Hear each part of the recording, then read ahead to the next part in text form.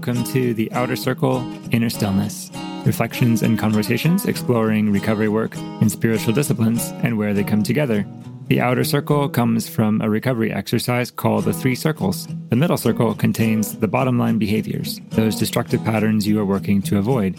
The second circle contains those behaviors, patterns, places, and relationships that, while not inherently bad, for you are an integral part of the spiral towards the middle circle. The outer circle contains the vision of your best and fullest self that you are seeking to live. Turning towards this full self is turning away from your middle circle. The outer circle explores daily practices that promote sobriety, presence, balance, connection, thriving, purpose, healing, and resilience. Inner stillness is a concept from Orthodox Christian spiritual thought that refers to the deepest part of a person's soul, the place where God lives and speaks. In pursuing the outer circle and the inner stillness, I believe we can find all that we need. Welcome to The Outer Circle, Inner Stillness, reflections and conversations exploring recovery work and spiritual disciplines and where they come together. Yes, that's this show. That's the one that this is. My name is Reese Pasimio, and I am here with Ian Nelson, good friend, good colleague, great guy. And we're excited to bring to you another topic, which we hope will be interesting, stimulating, hopefully not too offensive, although some of that could be good for cognitive dissonance. All that to say, thank you for joining us. We're here with questions to ponder. Meanwhile, hello, Ian. How are you? Welcome. Glad you're here. Good. I'm excited for this convo. It's important to me. I'm in the midst of COVID, actually, recovering from that, but sitting here by a gorgeous outside view with snow-covered trees and time to talk with my friends. So lots of goodness going on too. There is some goodness there. And looking at a little bit of snow myself, I don't live in a very snowy region. I live in Portland, Oregon, where we see like flurries and start shutting the schools down. And all the people in Switzerland laugh at us. Yeah, I have some friends who they moved to Switzerland, and partly so one of their kids could go to school there, and they're talking about how like, oh yeah, they get like snowdrifts and blizzards and feet of snow, and like there's not even like delayed starts for school. They're just like, okay, everybody get out your skis or something. Yeah, that's how it was for me in Montana too. It's just like everyone was driving in the snow. You shoveled it out so that you could get out of your door from your house, and like there's times where there was nowhere to put the snow because it was so high, so you had to like throw it upwards and over the 5-foot snowbanks that you're walking through. It's crazy. And then here it's like, yeah, inches and everything's shut down, which I love actually. It's like, I love the snow. And if it's shut down, then I actually get to hang out in the snow. So it's cool. Yeah. I am coming to appreciate that aspect of it. I would still primarily identify as a desert boy, and so technically not a huge fan of snow, although it is growing on me a wee bit. But I am coming to appreciate the slowdown that comes with it. Mm-hmm. People don't show up for stuff, and people get places late, and we just, we have to succumb to the influence of the weather and are reminded that we're not in control of everything. And that's frustrating in a little way, but I'm also, starting to kind of appreciate the reminder of like, I can just let go of stuff sometimes. And believe it or not, I don't die. Yeah. That's a beautiful practice. I think it's cool to see that you're looking for that kind of meaning in the snow. And by the way, I can definitely see you as a desert boy, especially for some reason, like, the orthodoxy that you're in, that seems to fit. Like I can imagine you as like, and you're wearing a brown shirt right now, which makes me imagine you as like a monk even easier. desert dude out there, like working on spiritual disciplines amidst the tumbleweeds or whatever. Right. Trying. Yeah, that's really beautiful. Thank you. I like it.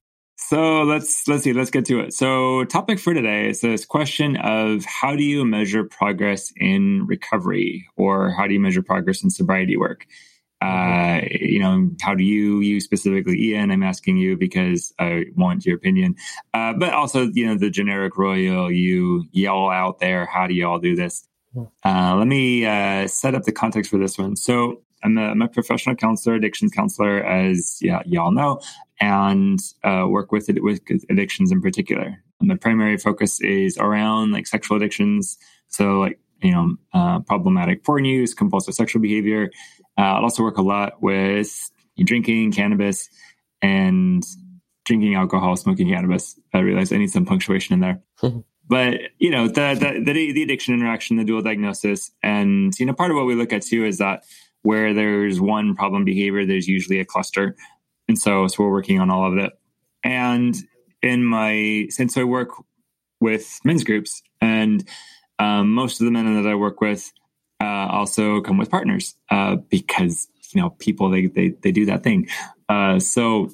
And where there is addiction, there tends to be hurt relationships with the sexual behaviors in particular. There tends to also be, infidelity, betrayal, or at the very least, just a lot of lying.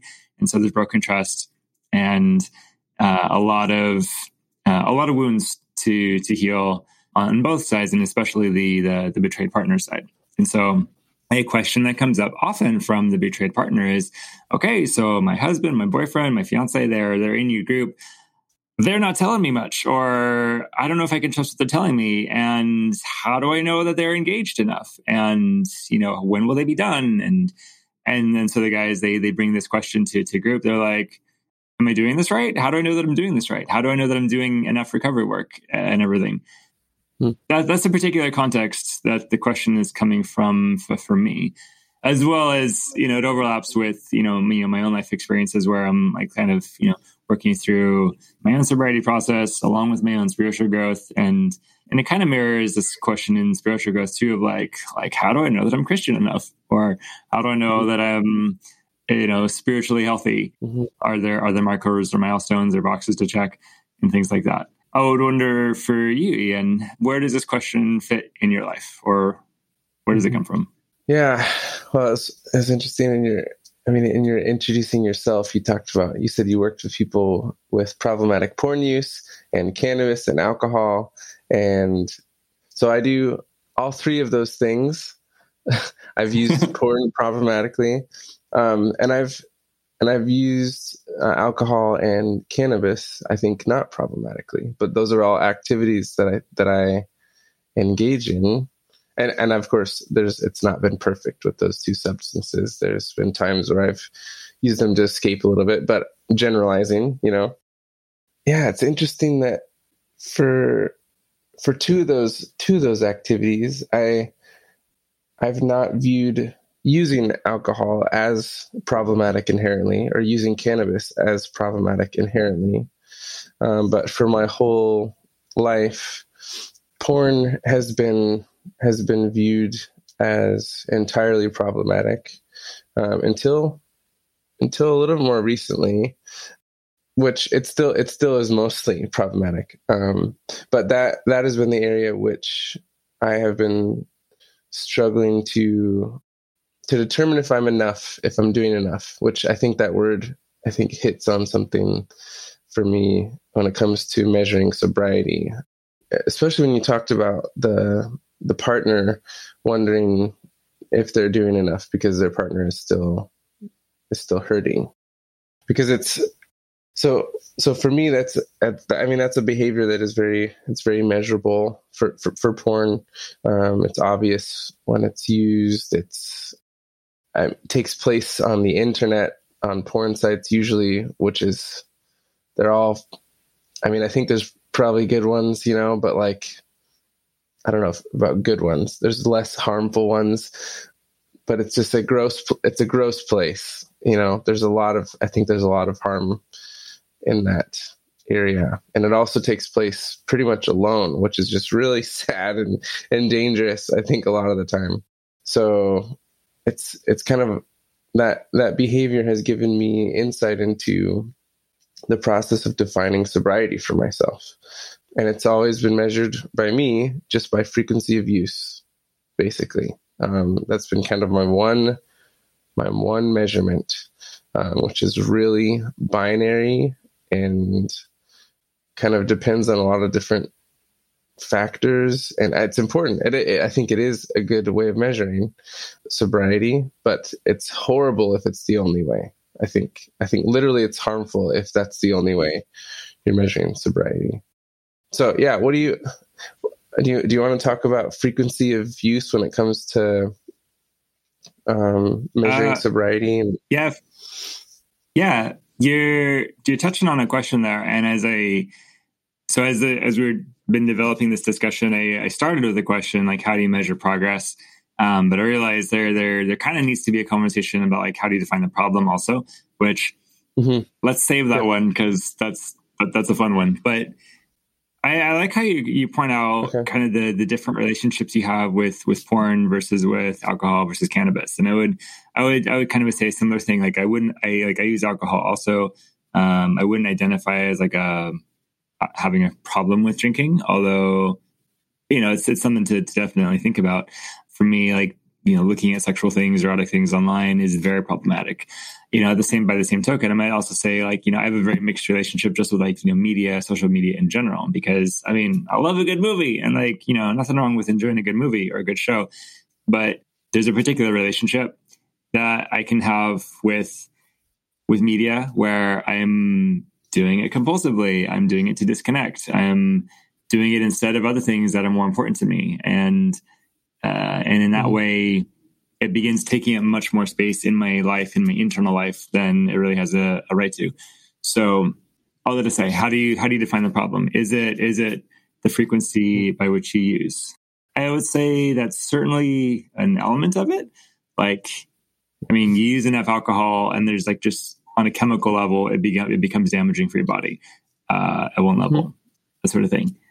Like, depending on your standard, your sexual ethic, your marital agreements, like, you engage in any sort of sexual or erotic experience other than with your partner, and you've acted out, depending on where you put your lines there. But I'd say more than frequency, though, it's the way in which you approach it, the reason for which you use it. Yeah, the desired effect of it. The desired effect. What do you mean by the desired effect? Like, if take alcohol again. So when I, Sunday I go to Divine Liturgy, and then at the end of it, receive, like, a little spoonful of, like, the bread and wine. That's the Eucharist. We believe it's, the body and blood of Christ. It's this really sacred, beautiful thing. And it's the desired effect in that moment is union with Christ, spiritual growth, spiritual healing. Different scenario. I'm at a wedding. I'm having a glass of champagne with everybody else. We're toasting the couple that we love. And in that point, like, the desired effect is like, hey, I like this drink if I like champagne, but really I'm wanting to participate with these people in this event. Different than, I'm having a drink before I go on the dance floor because I want to be looser, or I want to be having fun. Different than I'm chugging, shots of whiskey all by myself at home in the dark because I hate life and I want oblivion. Yeah. It's the same substance, but used with a different desired result. That affects how the relationship with it is. Yep. Yeah. I think that's head on. And when it comes to something that we never want to do, a desired a behavior to avoid totally, I think it's easy to forget the reasons we're actually using and the ways that we're actually using, so I think pornography is a great one to use, because an example to use, because I think for so many Christians, for most Christians, I think it's a never. And then because it's a never, sometimes I think just frequency of use is the only measurement. And then for so long, for me personally, I was not conscious at all of why I was using. And so I didn't think about the different factors that were involved there, and for this is the time in my life that's coming up in my head is a time. This is getting real personal. And can I say the word masturbation? Is that okay? You just did, so it's okay. Yeah. So. It's out. There was a time in my life where I was able to masturbate without pornography pretty consistently. And that was one of the first times in my life that I felt that I can engage in sexual activity without shame. And that was before I was married, but I was like 20 or whatever. I didn't get married till I was 28. I was a sexual being for 18 years of my life or whatever, maybe longer than that. I don't know how you define when you become a sexual being, but like that time in my life was one of the first times that I could honor that my body had these feelings and these chemicals that were going on, and I could honor that piece of it through an activity that was similar to pornography without inherently engaging in the motivation of I want to hurt myself. So those are both, for me, those are both involved in pornography use really frequently, is both the sexual chemicals, whatever your hormones come up, you get horny or whatever. Like that's there, which is not bad. Sex is beautiful. It's great. It's God created. And that was always there. And unfortunately, there was no way in my life at all to honor that thing that was there, because I hadn't really been given the tools to be like, hey, this is how you can have a healthy sex life as a single person. What does that look like as a Christian? There was no discussion around that. So instead, I was engaging the desire to hurt myself because I felt I was not good enough every single time, because I was doing something that I knew was bad for me. And that made a huge difference, So just that one time in my life where I could engage with one of those motivations that was in a healthy way, it made a huge, huge difference for me, And I think that's getting to the core of addiction when it comes to the reason we actually do these things, the motivation behind it. Thank you for sharing very, very personally there. I mean, when you talk about, I think, a really big shift that is really powerful. This is one, I guess, is specifically around sexuality. And I'll think about if this can apply to other things. It can maybe apply to how we interact with food, because food could also be an item of abuse also. Mm-hmm. But being able to recognize, hey, just in the nature of how our bodies are made, bodies, minds, and souls are made, we need to eat, or we arguably need to, have sex, reproduce. That one could be debated a little bit, but it feels very much like a need. It's very much like a biological drive. It's inherent to our being. And I hear you, shifting from this place of I need to punish myself because I think I'm failing or I think I'm unworthy. And so I do it through this particular act. Maybe I see this act as like removing myself from communion with God, with my wife, with my husband. It's doing it out of punishment or out of just desire to harm oneself.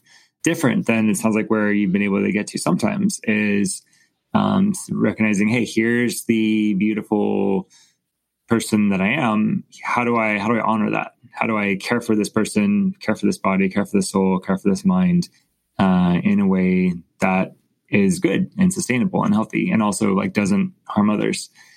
Yep. Yeah.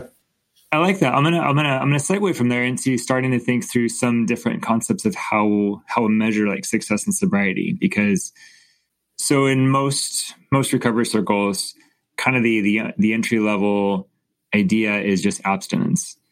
Stop doing it. Stop it. Just stop it. Reference to there's a Bob Newhart old Saturday Night Live skit that every counselor sees in their first class. I saw it too.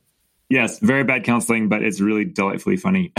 Anyway, but so there's this idea that to say, well, if I just stop it, if I just stop drinking, if I just stop masturbating, if I just stop shooting up, if I just stop binge eating, if I, just stop feeling anxious or something, then I'm good. And that's usually not a bad move to do. And a lot of times, just like our system needs a purge to cleanse oneself, to detox, like that in itself is not usually a bad thing to do. I mean, you have to do it carefully in some cases, but what seems challenging for me is that that's where a lot of people stop and they say, well, as long as I'm not doing the thing, then I'm good. And I think there's some challenges there. I kind of related to this, and this is, again, it's fairly specific to sexual behaviors, but there's this idea that if I just get like the right accountability software, then I'm good. I don't know. I'm mounting a soapbox here, but I see like an unreasonable amount of attention and focus go into like, what software do you use and where are the greatest softwares? And like, here's this list of like 12 different accountability softwares. And this one will take a screenshot and this one will send an email to so-and-so and yada, yada, yada. This one has parental controls. And my experience is, watching all these guys do the software, and all of them get around it at some point, or they turn it off, or it never works. It's a fun game. It's been a fun. Those were just games for me. Those are just like, especially, and I think probably in the upcoming generation too. It was like, here's a thing to hack. Go. That was the, and it was fun, and it was like that. I got legitimately addicted to that feeling of like, I can outsmart this thing, Yeah. I feel like it's a lazy approach to one's own soul. It's this very external oriented, passive thing. Like to me, like, I mean, not to say that I have everything down perfectly, because I don't, or to say everybody follow and do what Reese does. I know. And like, I've never had accountability software. I mean, I'm not opposed to if somebody expects it of me, but like, I don't find it useful for me. What I did find useful in the first couple of years of my sobriety process is we did not have internet at our house. And so I kind of knew, and that was also before I had a smartphone too. So I just knew like, okay, when I go home, that's like kind of my safe zone where like, I know I don't need to struggle there.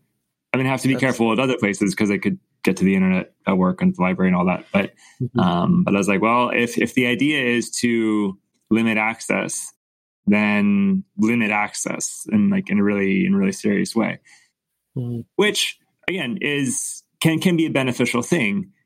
Absolutely, especially early on. But I've observed though is that's where a lot of people stop. Yep. And the challenge there is just limiting access doesn't necessarily demand any change, any inner reflection, any character change. Yep. It doesn't demand that you necessarily become a healthier person or repair any relationships. It can just be like, well, here's a box to check. I've got the software, and so-and-so gets emails that they probably don't actually read.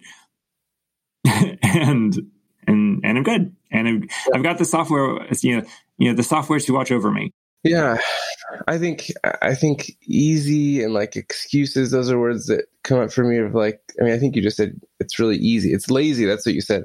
That those are places that I think for me, it was really easy to stop there. And then I always came back. So like the phrase white knuckling it, that's been something that I've heard in recovery circles often.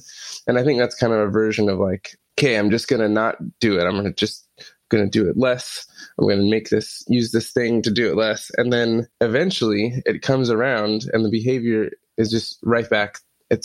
Those are all really thin protections against the really deeper, weighty reasons for addiction. And I don't think they work because they're not at the core of the reasons why, So it's interesting. I think I'm more addicted to shame than I am to pornography. I mean, I'm not sure if that's what we're talking about, and you're redirecting it earlier, but like, I think I've been addicted to escaping what I'm feeling and hurting myself. I think those have been the more core reasons for me to numb with, and pornography is not the only thing I numb with. There's Netflix, and there's Candy Crush and Magic the Gathering. I can put my mind in all these other places to escape and to numb and to hurt myself, to avoid life. But I think all those behaviors are all external to something happened. I made a mistake. I'm not good enough. F me. I'm going to do something that hurts me. I think that's, and then also just like I think especially as a male, and with the dad that I had who is not emotionally intelligent, typically so as a man, I didn't know what to do with things that I was feeling. And I was not given the message in my Christian circles that, hey, if you're feeling angry, like feel it and feel it well. I mean, I was given the example of David in Psalms, but never, it was never talked about. And feeling sad was like, there was an inherent shame that came with whenever I was feeling a quote unquote negative emotion that I didn't know how to deal with. And of course, the words that I use right now are very, very revealing of the emotional intelligence that I still have. Happy, sad, mad. That's the extent of what a lot of people say when they're asked about what emotions there are. You know, I have a ton to learn. I just got the book Atlas of the Heart by Brene Brown. It's diving deep into defining a ton of different emotions. And I know that I need that a ton, because that's where I've grown the most in the last couple of years, is in emotional intelligence. And that's where I've seen a huge harm reduction when it comes to some of these external behaviors, because I'm working on some of those core issues like shame and like emotional intelligence. So I think we could get into a little bit how we could measure sobriety when it comes to those more core places. You know, I think that's where the true measurement happens, because sometimes you can't see, because it's not just necessarily frequency or what type of use. Like, I think you'll see it there, but I think that's a bad place to measure, because then you get caught on that, and it distracts you from the core stuff. So do you think, is there a way that we can measure sobriety when it comes to shame and emotional intelligence? You know, what do you think? I think you're onto something really important there. And yeah, one of I made a list of like, you know, in a rough grading of like less effective to more effective ways of measuring this. And, you know, starting to get into like the much more effective measures has to do with emotions and emotional intelligence. And the degree, the complexity with which I'm able to reflect on, articulate, and describe my own experience is really closely tied to my overall sobriety. You know, kind of an alternate question, you know, how do you measure sobriety? Well, or the alternate question would be, well, what do sober people do? What are some of the things? And I think one of those things is being able to talk about the feelings, talk about the emotions. Mm-hmm. Because you're right, like a major function of acting out in general, however you do it, usually has something to do with feelings. Either there's a particular feeling I want to feel at cost of all the others, or I just don't want to feel feelings because like I don't think I can handle them. Mm-hmm. The other thing I was thinking, like when you were talking about feeling a stronger compulsion towards shame than even porn or anything, I really, I appreciate when you talk about it that way, because I think that calls to mind the more systemic view of a person. I'm lately steeped in internal family systems. I'm getting trained in that particular model of therapy and really loving it, really finding it incredibly useful and helpful. But one of the things I love about that model, so it is systems based, you know, kind of coming out of like family systems, which looks at the individual as affected by and also affecting the family system. It'll look at the human person as a system, you know, to say the person is naturally multiple, and there's there's this collection of components that they call parts. And then there is like the core essence of the person who is able to observe and interact with all of the parts. It's non-pathologizing, which means they say the person is good. All of the parts are good, or there's no bad parts. There can be some parts definitely like that carry heavy burdens, or are imbalanced, or polarized with other parts, or, you know, blended with the self and like kind of overpowering. But we say that at their core, like all of the parts have some sort of like beneficial intent, including something like the part that drinks too much, or the part that masturbates and looks at porn, or the part that rages. Like you. So through that lens, I would interpret what you would say as saying like you have like a porn looking part and a shaming part and like a self-punishing part that all seem to have some sort of interaction with each other. And so what you tend to experience from like an IFS lens is, you know, those parts kind of exchange, take turns being the dominant one in some fashion for some reason, probably protecting some other part that's like really wounded, or that those parts, because we'd actually look at like both of those parts as like having a protective function, believing that like, well, if Ian felt like his lonely part or his rejected part or his unworthy feeling part, that would just like overwhelm the system. It wouldn't actually, but you know, the protectors don't always know that.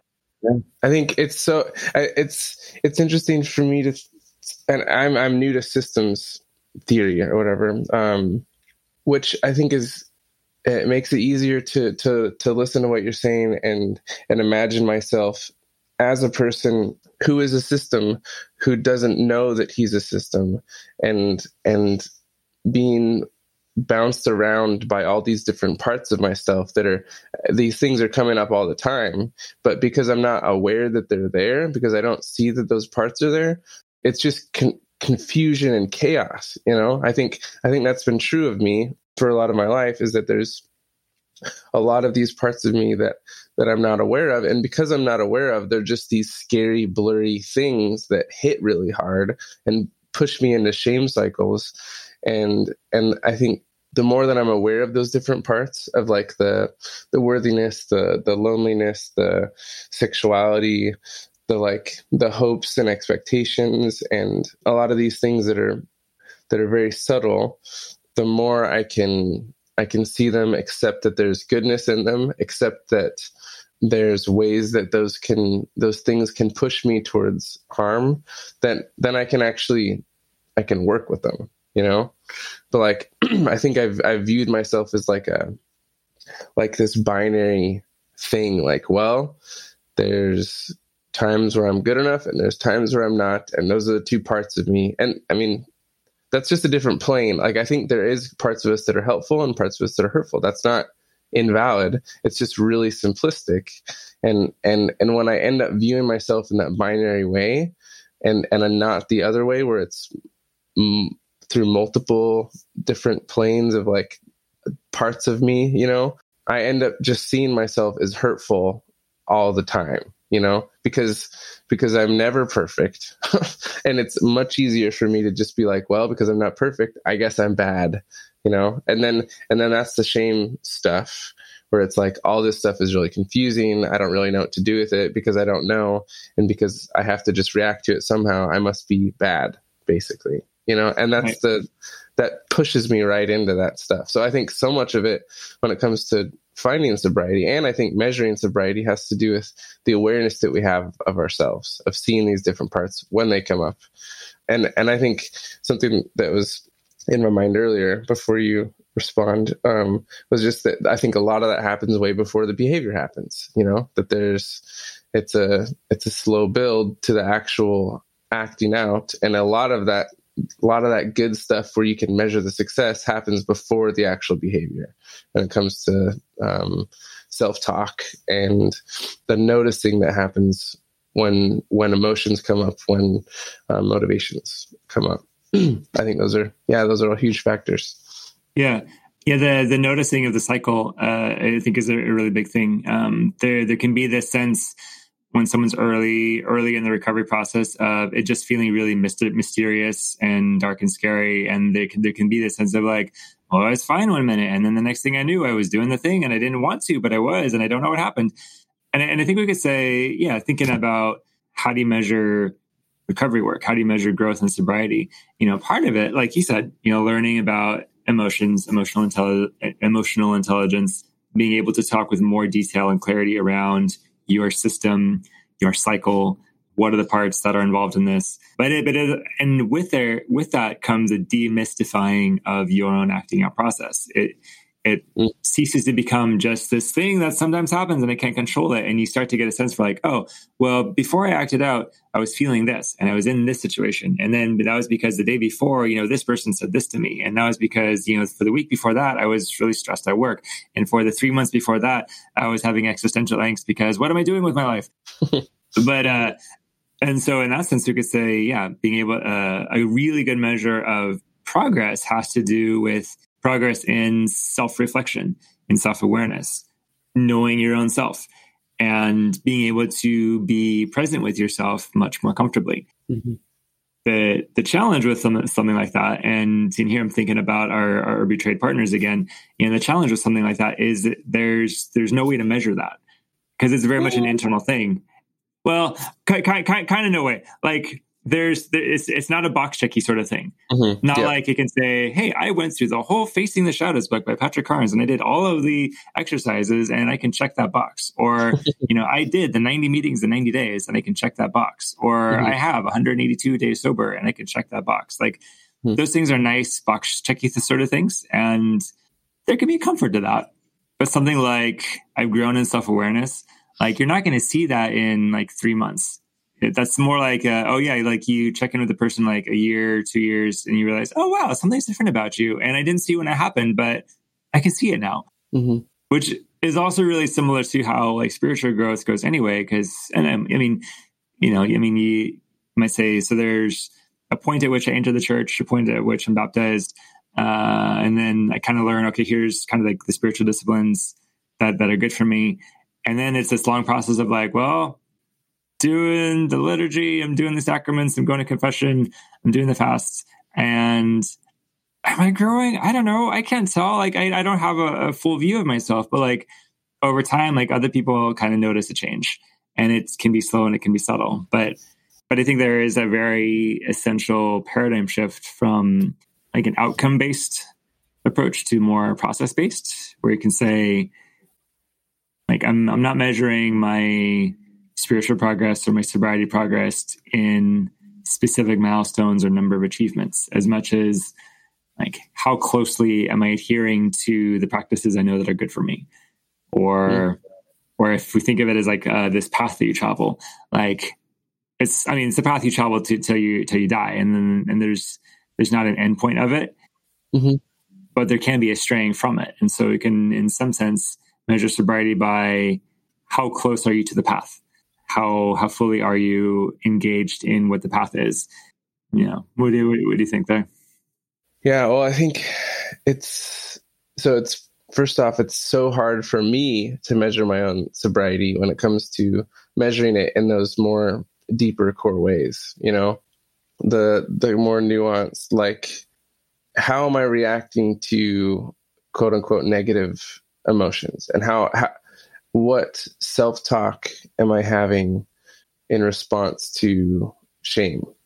How often am I actually aware that I'm hating on myself or getting stuck in cycles and not able to complete emotions? Like those are the things that I'm beginning more and more aware of, and so I'm getting to see my sobriety process more clearly, and those have been crazy hard for me to see in myself.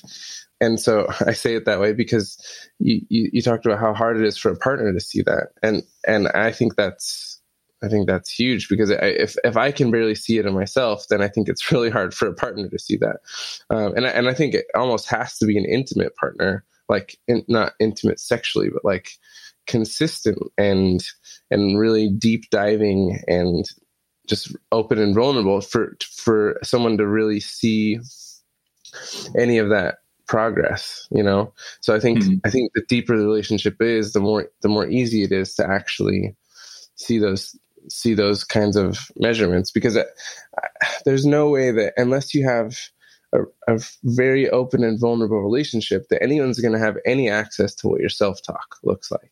I think with my partner, I'm privileged to be in a relationship where we talk about our self-talk with each other. We try to talk about what we're feeling openly and honestly, even about the negative stuff about them, or and that's required, because that's required to see any of that growth. But it's even harder for a partner on the outside to see it, Before I went to bed last night, we're sleeping in different beds right now, which is because of COVID, which freaking sucks. But before I came to my bed in the guest room, I asked my partner what she thinks about my sobriety, if I've been getting more sober. And I'm not sure if that's how you say it, but anyway, she said that she has seen me in shame less, loving myself more, which I think the phrase loving yourself is kind of muddy, and we can kind of take that a lot of different ways. But in our relationship, it's meant grace and like care for myself, you know, doing things that are good for me, that are hard for me. You know, I've started okay, here's something I'm noticing right now in me. I have this need to defend myself, you know, like I have this need to prove on this podcast about sobriety, I'm getting more sober. And that's something that noticing that is, I think, me noticing, oh yeah, that's really good. I didn't used to do that kind of thing where I didn't notice the motivations in myself. And then here it is again, me trying to prove my sobriety. But like being aware of those things, I think is where I'm starting to see like, this is where I want to focus. This is actually where I want to put my energy on these areas. So my focus for the last couple of years has been on shame, on some of that, and on emotional intelligence. And that's becoming my focus more and more now, that because I hate myself so much less right now. It's freaking amazing. And that's what my wife saw. Yeah. Heck yes. I see the good parts of myself and I see the bad parts of myself. And I'm like, those are understandable. I see myself as someone who is trying their best in the circumstances. And I've started to link the unhealthy parts of myself to childhood, to my parents, to inner lies that I'm believing. And from there, I'm hoping to grow in my emotional intelligence so that I can be more aware of all these different things in my system that are coming, you know. But it just sucks. I have to like advocate for that, against that worldview that says you have to measure things with just the obvious ways, you know, because it hurt me for so long. It legitimately did, because I got stuck in it, and then that was my only focus, and I ignored all this other stuff. You know, it was actually bad for me. Yeah, it's quite a paradigm shift to let go of like the more like consumerist, you know, maybe like capitalist, like very progress oriented ideas, or these very material, tangible, like evidence-based approaches that are very, you know, not bad, but they're limited. They're one way of seeing things. I mean, you can look and say, okay, this person like hasn't done this or that behavior in this or that many days, and they haven't done a lot of things that they used to do, and that's really great. But looking at, you know, are they becoming more kind? Are they becoming more present? Are they taking more risks of vulnerability in relationships? Because I would say like connectivity with other people is a huge marker of sobriety success. So I'm delighted that that's the thing happening for you as well. And like taking ownership of oneself, taking responsibility for things. We haven't even gotten into legacy yet. It's this huge shift of seeing the world differently, seeing yourself differently, seeing yourself more, caring for yourself more, which I'm going to come back to, like the kind of the thing you said at the start, this idea of shifting from a stance of needing to alternately like defend yourself and punish yourself to a spot where you can just like honor yourself and care for yourself. And from that, like have what you need to care for others. Which again, it's process, and it's easy to say these big words now, and there's a lot of practice nuance that goes into it, which hopefully we'll get to talk about next time. I am going to have to call this one because time constraints. My timekeeping part shouting at me saying, "Be on time for your next thing." However, we dipped our toe in this one, and I think we should come back to it. We'll talk more. There's some questions, like we said, talking more about how do we define like the problem, how do we define like what addiction is versus not, kind of getting a sense more of like in that proactive sense, not what are you avoiding, but what are you doing as a sober person? What are you seeking after? I'd love to talk more about like vision and legacy and the role of that as well too. So mini teasers. We should come back to this. Yeah, it's a big discussion. I think we got into some of the intro. I think it's good. I think it's a good place to start, just breaking down the binary tendency that we have of defining sobriety, you know, and seeing that there is more nuance and that there's more factors than then I assumed when first starting the recovery journey, and that I think a lot assume, So I think that's a great place to start. And there's so much more to be said. Oh my goodness. I mean, Indeed. Like endless amounts. And when it comes to the places and ways that we can measure sobriety and the reasons that we have sobriety and the childhood things that lead to addiction. Right. I mean, there's so much. Yeah. And when you talk about not seeing it as a strict binary, that becomes really useful because with this question of like, how do you define relapse or not? Because if it's a sense of like, well, I'm sober or I'm not, that has some challenges to it. Yes. So anyway, even more teasers, dear listener, come back and hang out with us again. We will continue to ponder these things. I hope you'll ponder them with us. Thank you for being here today. Thank you much. Thank you for joining me in today's conversation. My name is Reese Basimio. I'm an Eastern Orthodox Christian and a clinical counselor with specialties in substance use, compulsive behaviors, sexuality, and trauma.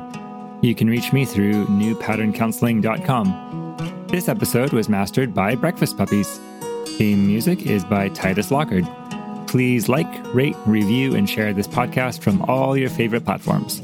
Please also consider showing your support of this work through contributing dollars through the podcast page at patreon.com/outercircle. Thank you, and see you next time.